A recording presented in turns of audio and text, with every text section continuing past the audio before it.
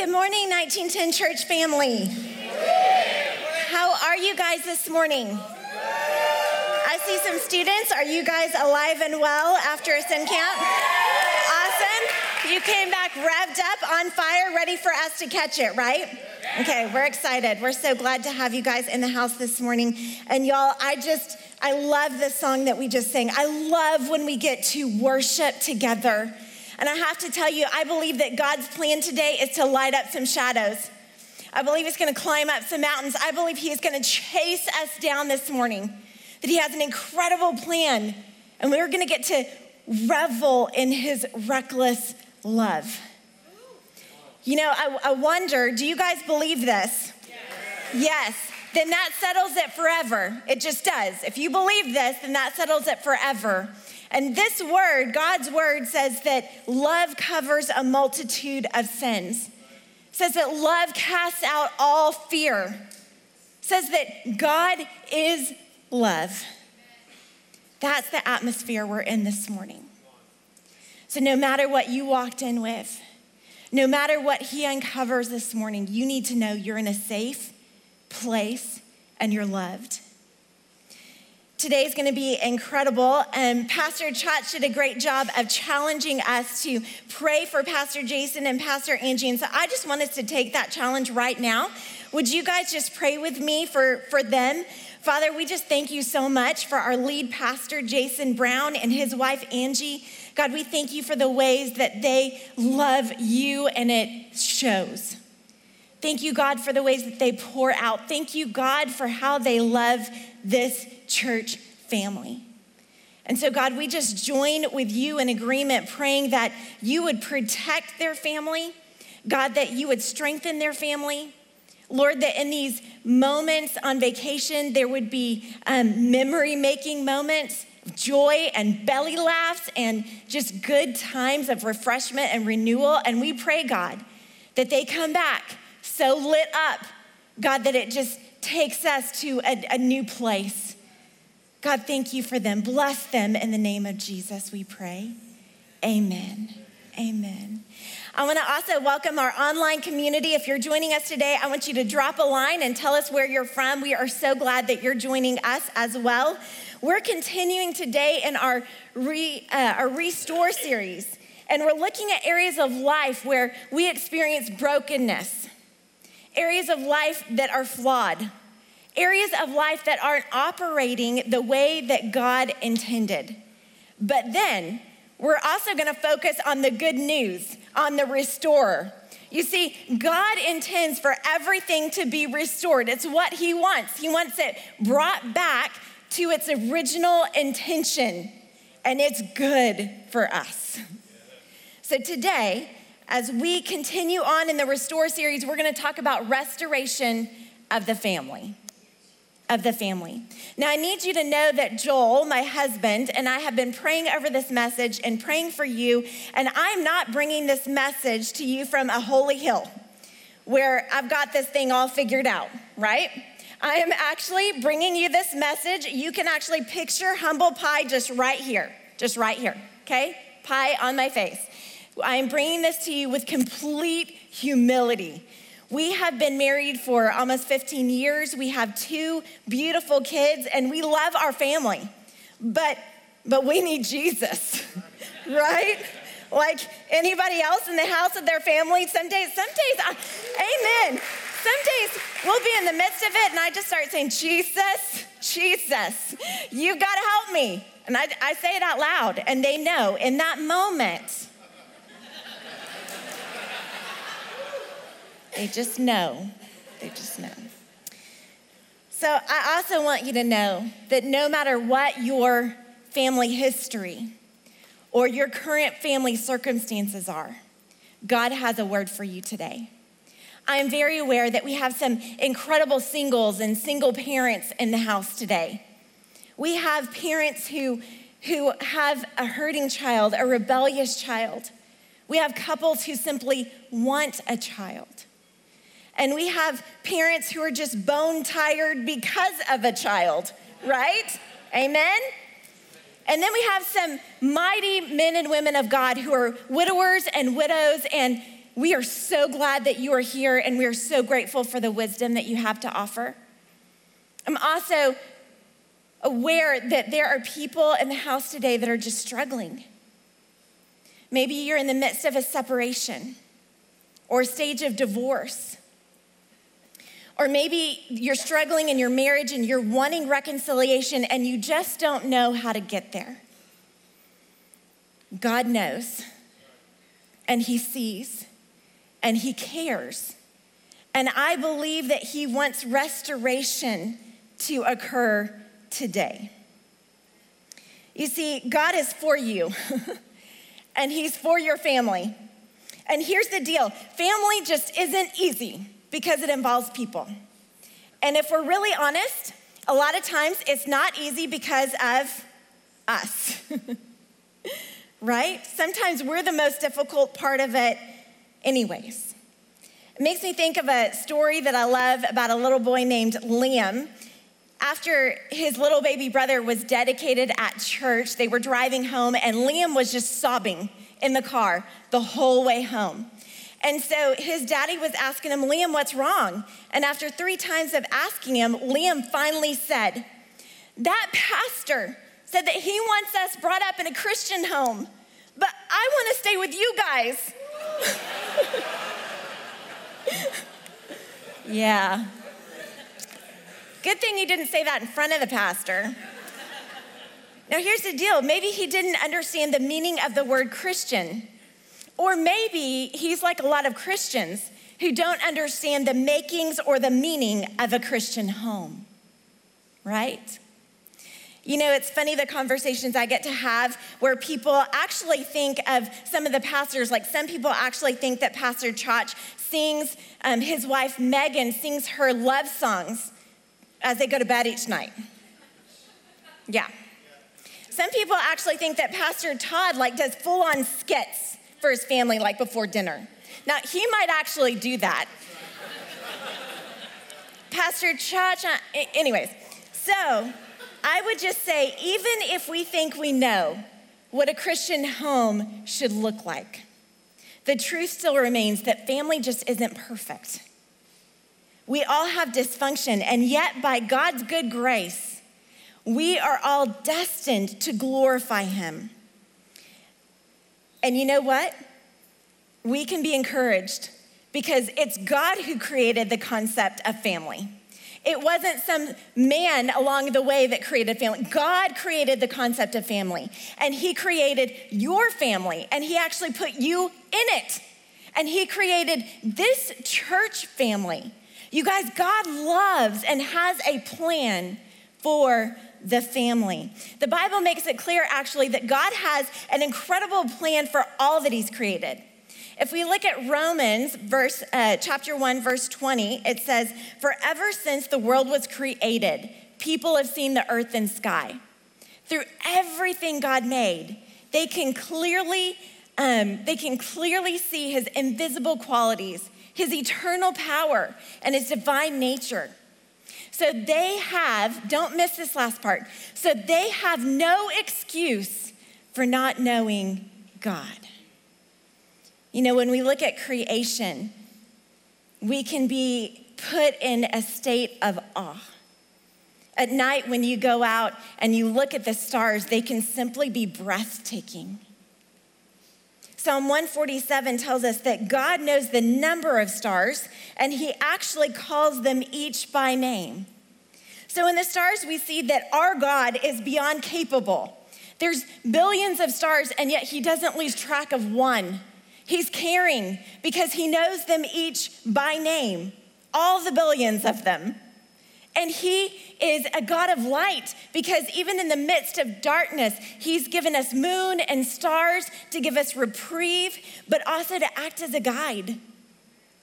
We think about the ocean, and it's mesmerizing. Its movement and its sound. And we see God's creativity with all the creatures that fill it. We witness his power, but also his restraint, right? As the waves can be both mighty and majestic. I could go on and on, but in nature, we actually get to see what God is like and kind of who he is. He's strategic in that way. He has a plan for all that he's made. He even has a plan in this that you're gonna get to see. This is a picture that we took on July 4th, and I believe it's coming up here in just any second. And it is right there. God has a plan even in that. That is our family, July 4th. And you know what? Even in taking, like July 4th, it's supposed to be a party, like fun times. And even in this, there were some difficult moments. So our little one, Barrett, our son, he thought that that sign was for him. Yeah, I know. And so he ran off. There was a moment of meltdown, a moment of discipline, and then we got the small makings of a smile, and I just counted it as a big win, okay? So I'm just convinced that there is encouragement in the fact that God has a plan for the family. Because some days I need to know that he has a plan. Amen? So what is God's plan for the family? I would tell it to you this way, that God's plan for the family is for it to be a picture of God's love and for it to establish his presence on the earth, right? We are to be a picture of his love, and we are to establish his presence on the earth. There is no higher calling, and you guys, there is no harder calling. But the good thing is that we were never meant to do it apart from God.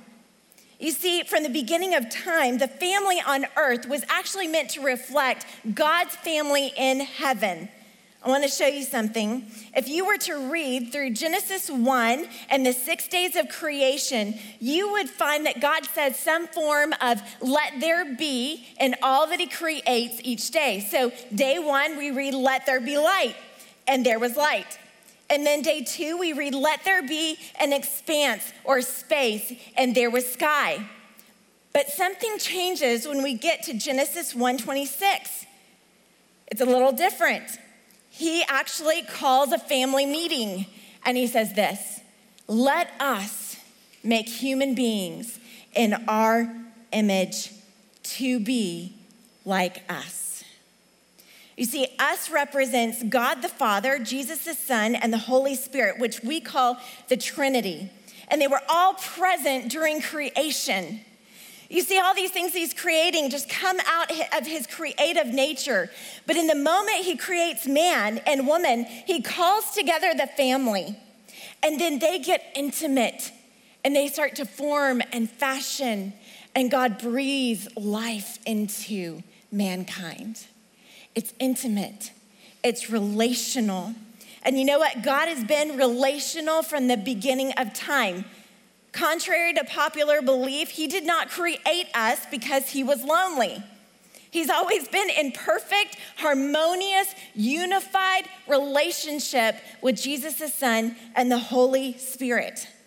We were created, you guys, to bear his image, to experience relationship with him, and the family was supposed to reflect the kind of relationship that we see in the Trinity. If we were gonna draw a picture of God, it would not just look like one person. It would look like a family. Maybe not my family all the time, but it would look like a family. And especially when we're unified with the Lord. You see, in the Trinity, we see God, Jesus, and the Holy Spirit unified. It's important to know we see them respecting, honoring, and elevating each other. There was not one moment of self-reliance or self-exaltation or elevation.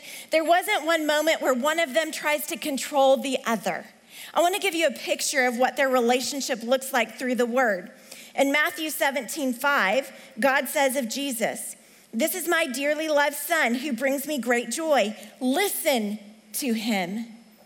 See, we see honor and respect. We see love. God has put all things, Ephesians 1:22, under the authority of Christ and has made him head over all things for the benefit of the church. Again, he's elevating. Then Jesus says of God the Father in John 14:31, he says, "But I will do what the Father requires of me, so that the world will know that I love the Father." Wouldn't we want Dads, don't you want your children to say that of you? John 10:30, Jesus says, the Father and I are one. They're unified in heart and in purpose. And then we have this verse in John 14:26. It gives us some insight into the Holy Spirit. It says, but when the Father sends the advocate as my representative, this is Jesus talking, that is the Holy Spirit, he will teach you everything and will remind you of everything I have told you. See, there's unity. The Spirit is coming from the Father, and he's reminding people whom he inhabits of everything Jesus has taught. The Holy Spirit is the one who came on Jesus, and then his ministry was ignited, right? He's the finger of God. He's the power. There is such unity and respect and honor in the midst of these relationships. And you know what? In the beginning, Adam and Eve had this kind of relationship. There was no pride, no fear, no shame, no blame. They were united with a combined purpose. Let's look a little bit more at that purpose. Okay, Genesis 1:28 tells us, it says, then God blessed them and he said, be fruitful and multiply, fill the earth and govern it. In other words, take charge of it, people. The people of God are supposed to be leaders in culture and in every area of society. Amen? All right, good. He says, reign over the fish in the sea, the birds in the sky, and all the animals that scurry along the ground. You see, God didn't want Adam and Eve just to have children because it was something fun for them to do, or because he wanted them to grow their own empire. That wasn't his plan. He wanted for them, and he wants for us to fill the earth with his image bearers.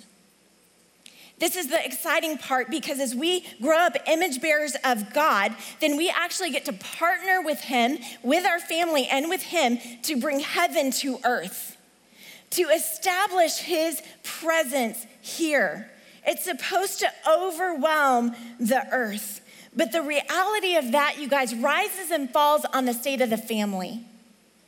The state of the family in our own homes and the state of the family in the church. Now, when we think of filling the earth with his image bearers, that can mean physical children whom we are called to disciple, to raise up as followers of Jesus. Now, come on, parents. If we do not teach our children, right, to love God, then the world will teach them not to. Amen. One way or another, they will have a teacher. And I just gotta say, I am so excited and could not be more proud that you guys right here, our students, fill the front row. So proud of the way that you guys worship. You are image bearers of Christ, and you're doing it well. And we are so proud to be a part of your family and the family of God. Now, all of this sounds great, right? I want to also challenge us. Maybe you're single, or maybe you don't have kids, or maybe your kids are out of the house, or just for all of us, we are called to raise up spiritual children, right? We are called to grow the family of God. So none of us get out on this family deal. Now, this all sounds like an excellent plan. Good job, God. God himself said it was very good. But where are we at today? What is the reality of where we're at in the family today? You guys, I could drag out all kinds of statistics that show the situations in families today, but I think we're all pretty aware. We constantly face a parade of divorce or uncoupling, thank you, Gwyneth Paltrow, or sexual rebellion, porn addiction, drug abuse, mental illness, gender confusion, female liberation at the cost of male emasculation. We see all these things happening, and they're affecting our families. Our families are a part of that. And with the rise of technology, our kids are faced with things that are causing us to have those awkward and hard conversations earlier and more frequent. And here's maybe one of the biggest things, and maybe one of the roots of it. Our schedules are hectic, y'all. And as a result, our communication with each other, along with taking time to have teachable moments in our family, are on the decline. while the rise is on for the pressure of the family. And as a result, we see disconnection with each other and disconnection with God. Is that really where we want to be? You know, as people, we have the same pains in life that have always existed. But now we have a lot of choices in how to cope with that pain. And we're seeing it cause wreckage over and over and over again in our generational lines. And so if you were to say there's a problem, how are you going to fix that problem? You're going to go to the source of it, right? We know that the source of all pain is sin. Those moments of distrust and disobedience to a perfect God that cause separation between him and us. And we know that Adam and Eve are the ones who allowed that to happen in the first place, even though they had it so good. In one moment, Eve believed the lie from the enemy that God was holding out on her, that there was something good she couldn't have. And so she decided to take control. And she decided to take what she thought she wanted. And Adam, you know what, guys? He was there the entire time. And he went along with it. And the Bible tells us that for the first time there was shame, and then what comes out of shame is blame.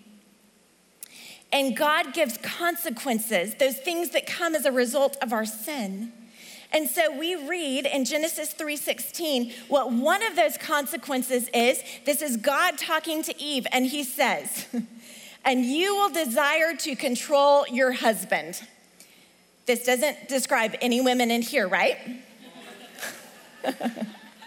Yeah, I can say, come on to my own life. Thank you, Jesus, help me. But he will rule over you.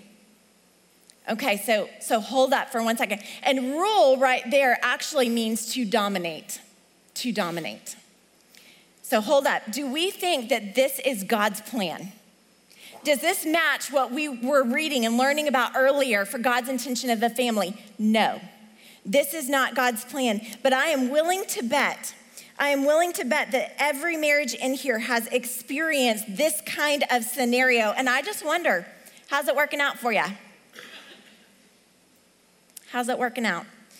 John Piper helps us to understand this verse. He explains it this way. He says, when it says, your desire shall be for your husband, it means that when sin has the upper hand in woman, she will desire to overpower or subdue or exploit man. And when sin has the upper hand in man, he will respond in like manner. And with his strength, subdue her or rule over her. We see this scenario all the time. And over time, we can see another scenario where one in the couple or in the family actually fades away into passivity or apathy. And that's not God's plan either. It's just not. Now, men, as a leader here at 1910 who is female, I want to pause and say that as a church family, we honor you. We honor you. You are needed. You are needed here at our church. Your families need you. Our society needs you. And just as God is head of the Trinity and Jesus is head of the church, you are the head of your households. And we want to elevate you in that. We want to encourage you in that. We want to encourage you in the role. You know, God says in Ephesians 5, women respect their husbands, men die for your wives. But in reality, later in scripture, he tells us all to die, to deny ourselves, to consider others better than ourselves, right? When that happens, when you are the head of your household under God, not in a meaning to dominate, but in submission to God, your household will have a greater sense of peace. I want to liberate you from something. Being the head of your household doesn't mean that you have to have more biblical knowledge than your wife. It doesn't mean that you have to be a 5-star leader. It just means that you need to be in pursuit of God. You are not expected to be perfect, but you are called to be in pursuit. Women, if you missed Pastor Jason's incredible sermon encouraging women 2 weeks ago, you need to go and listen to it. But I would encourage us all that men and women, we are not competitors. We are co-laborers for the cause of Christ. And what an incredible lesson to teach our sons and daughters. When we often hear things like, from elementary school students, like boys rule and girls drool, or girls are running around singing Girls Run the World. I wonder, instead of harmonious relationships where there's humility, honor, and elevation of the other that we see in the Trinity, instead of being focused on our family's purpose of governing the earth and establishing the kingdom here, you guys, we're often more focused on governing each other and on setting up our own kingdoms. And we're missing it. We are missing it.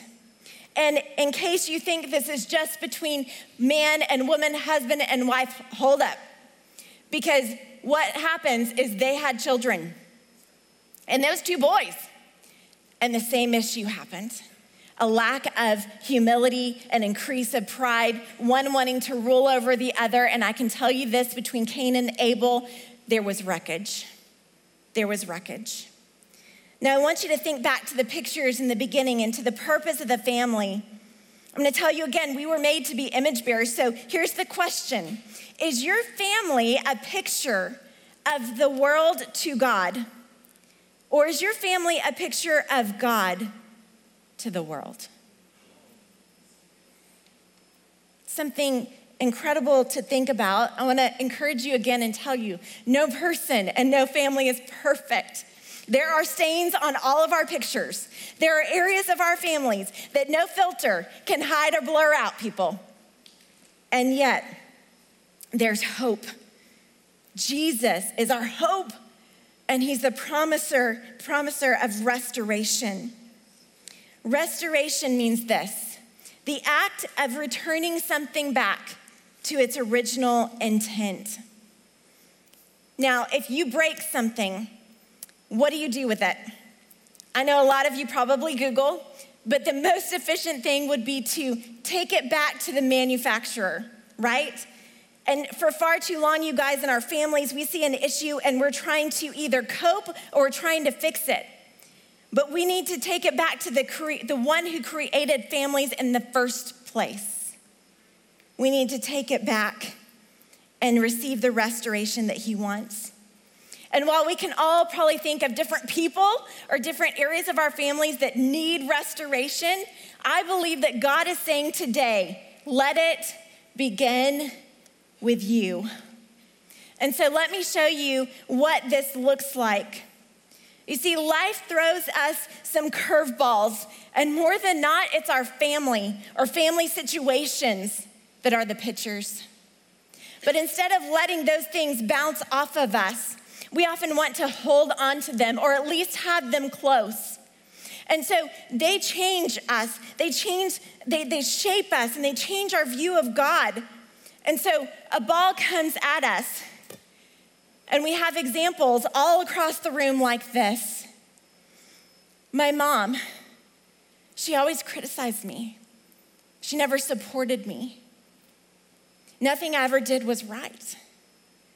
And so I carry bitterness and insecurity. And you know, my dad had an affair. And so now that I'm married, I wonder, can I trust my husband? I think if I just could figure out how to put a tracker on his car and watch everything that he does, maybe we'll be okay. And so I carry fear and control.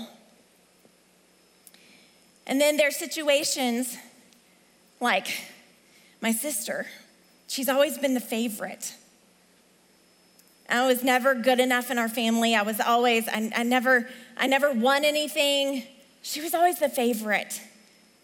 And so I just carry this rejection and carry anger. I feel unworthy. Hold on, I gotta have it. No. I can't lose a hurt.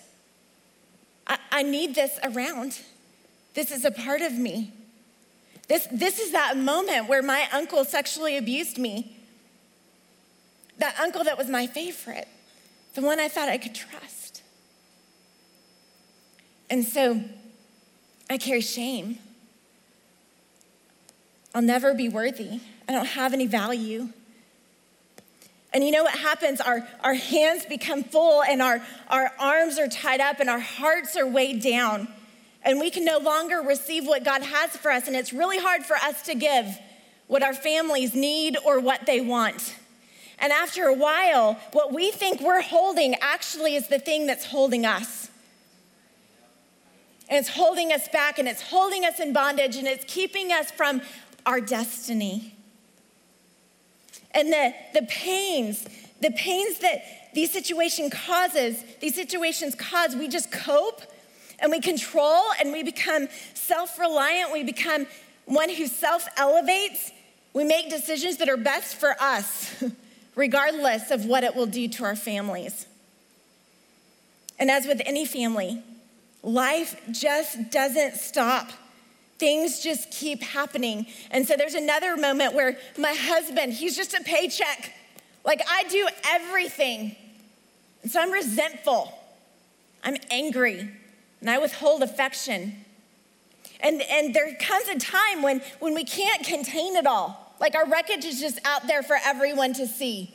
But we sure enough want it close. So when that thing happens, I can bring out that feeling and I can use it when I want it. And then life just continues to happen. And husbands, you may be in a situation where you think, my wife doesn't ever think anything I do is good enough. Nothing I ever do is good enough. And so I walk in apathy and I'm defensive. Or maybe your parents and you have that moment where you're like, oh gosh, there is rebellion. There's rebellion. My kids are walking in rebellion. And they're ruining our reputation and they're hurting our family. And I feel like a failure. I feel alone. I feel judged. And so there's these moments where these things are happening and it's covering our house, it's filling our house. And you know what happens is that our spouse and our children, they get to the point where they feel like they have to tiptoe around our wreckage, or they end up tripping over it. Or worse yet, one of them picks it up and carries it as their own. And it continues into their family and beyond that. And the wreckage grows. But God, I need to hear you say it. But God, He's the restorer. And He wants to bring everything back to His original plan. But we have to be willing to invite it. We have to be willing to let Him in. And you need to know that restoration is God's desire, but it is your decision. He wants to give it, but you have to be ready to receive it. Do I look ready? Do I look like I can receive anything right now? No. So when you get tired of holding all these balls and when you're ready to move from wreckage to restoration, here's what you do. You take all these things and you go, God, I'm ready. And I want to repent. Repent. Repent means to change your mind in a way that changes your actions. And so you come to a place where you're like, this is not how I want to be. But God, you're good, and I believe you're good, and your love is unconditional. And so I'm gonna come over here and I'm gonna give you all of this. I'm gonna change my mind about who I am because I want to believe that my identity is in you. And I wanna pick up all these things because I don't want my children to trip over them. I don't want my husband to pick this up and become resentful back towards me. And so I change my mind and I say, I don't want it anymore. I don't want to be held back anymore. I want to be freed up. And so I change my mind and I change my direction and I give it all to Him. And I'm just praying that today someone says, I'm ready to believe who God says I am. I'm praying today that someone says, I ask for forgiveness for the sins of my life, that I'm ready to forgive others. I'm praying that today someone says, I want to receive what God has for me. And you know what happens? Now my hands are open. Now my arms are able to extend and my heart is lightened. And so once we repent, then we can ask God to replace. With open hands and open hearts, I'm gonna ask God to release and repent, release all the bitterness from my life and help me forgive. Instead of fear, today you can get trust. Instead of control, you can surrender. You can let him remove the spirit of rejection and have him replace it with a spirit of acceptance. He can take all the shame and give you purity. He can take all the resentment, the apathy, the feelings of failure and replace it with joy and passion and value and life. You see, with God, you never give up something where you don't get something greater in return. Amen. So we repent. That moment when we come and we sit at our daddy's feet and we just give it all. And we ask him to replace and give us all the difference, all the goodness, the essence of his love. And then we're able to reconcile. Reconcile means to restore relationship, to have harmony with other people. We can't have that unless we're reconciled to God first. And so the beginning of reconciliation may look like you giving up control and walking in surrender. It may look like you forgiving someone or asking for forgiveness. You just need to remember that you're only responsible for you. And so if that other person in the relationship is not ready to respond in the same way, then you give them to God. But you walk in freedom. Reconciliation. See, when we have alignment with God and alignment with others, incredible things happen. See, alignment unleashes assignment. Alignment with God and alignment with our family at home and our family of God unleashes incredible assignment. Things we could never do on our own. Might actually be the moment where we can show God's love and establish his presence in a way that would overtake the earth. Repent, replace, and reconcile. It's the road to reconciliation. Restoration is God's desire, but it's your decision. So I'm going to ask one last time, will it begin with you? Would you guys just stand with me? Our prayer team, our prayer ministry team is going to come up here, and they're ready to receive you and to minister to you and to pray with you. I want you to know God wants restoration in your life right now. Right now, he wants it for you. And so I would just ask, do you want to begin a relationship with Jesus today? That's the first step. And do you want to get on the road to restoration for your family? Don't waste another minute. And for all of us in this moment, we're going to stand together as a church family, and I'm going to ask you to lift your hands to God in a moment of faith and worship. And pray in agreement with me. Father, thank you for creating the family. Thank you for not only having a plan for the family, but thank you for having a restoration plan for the family.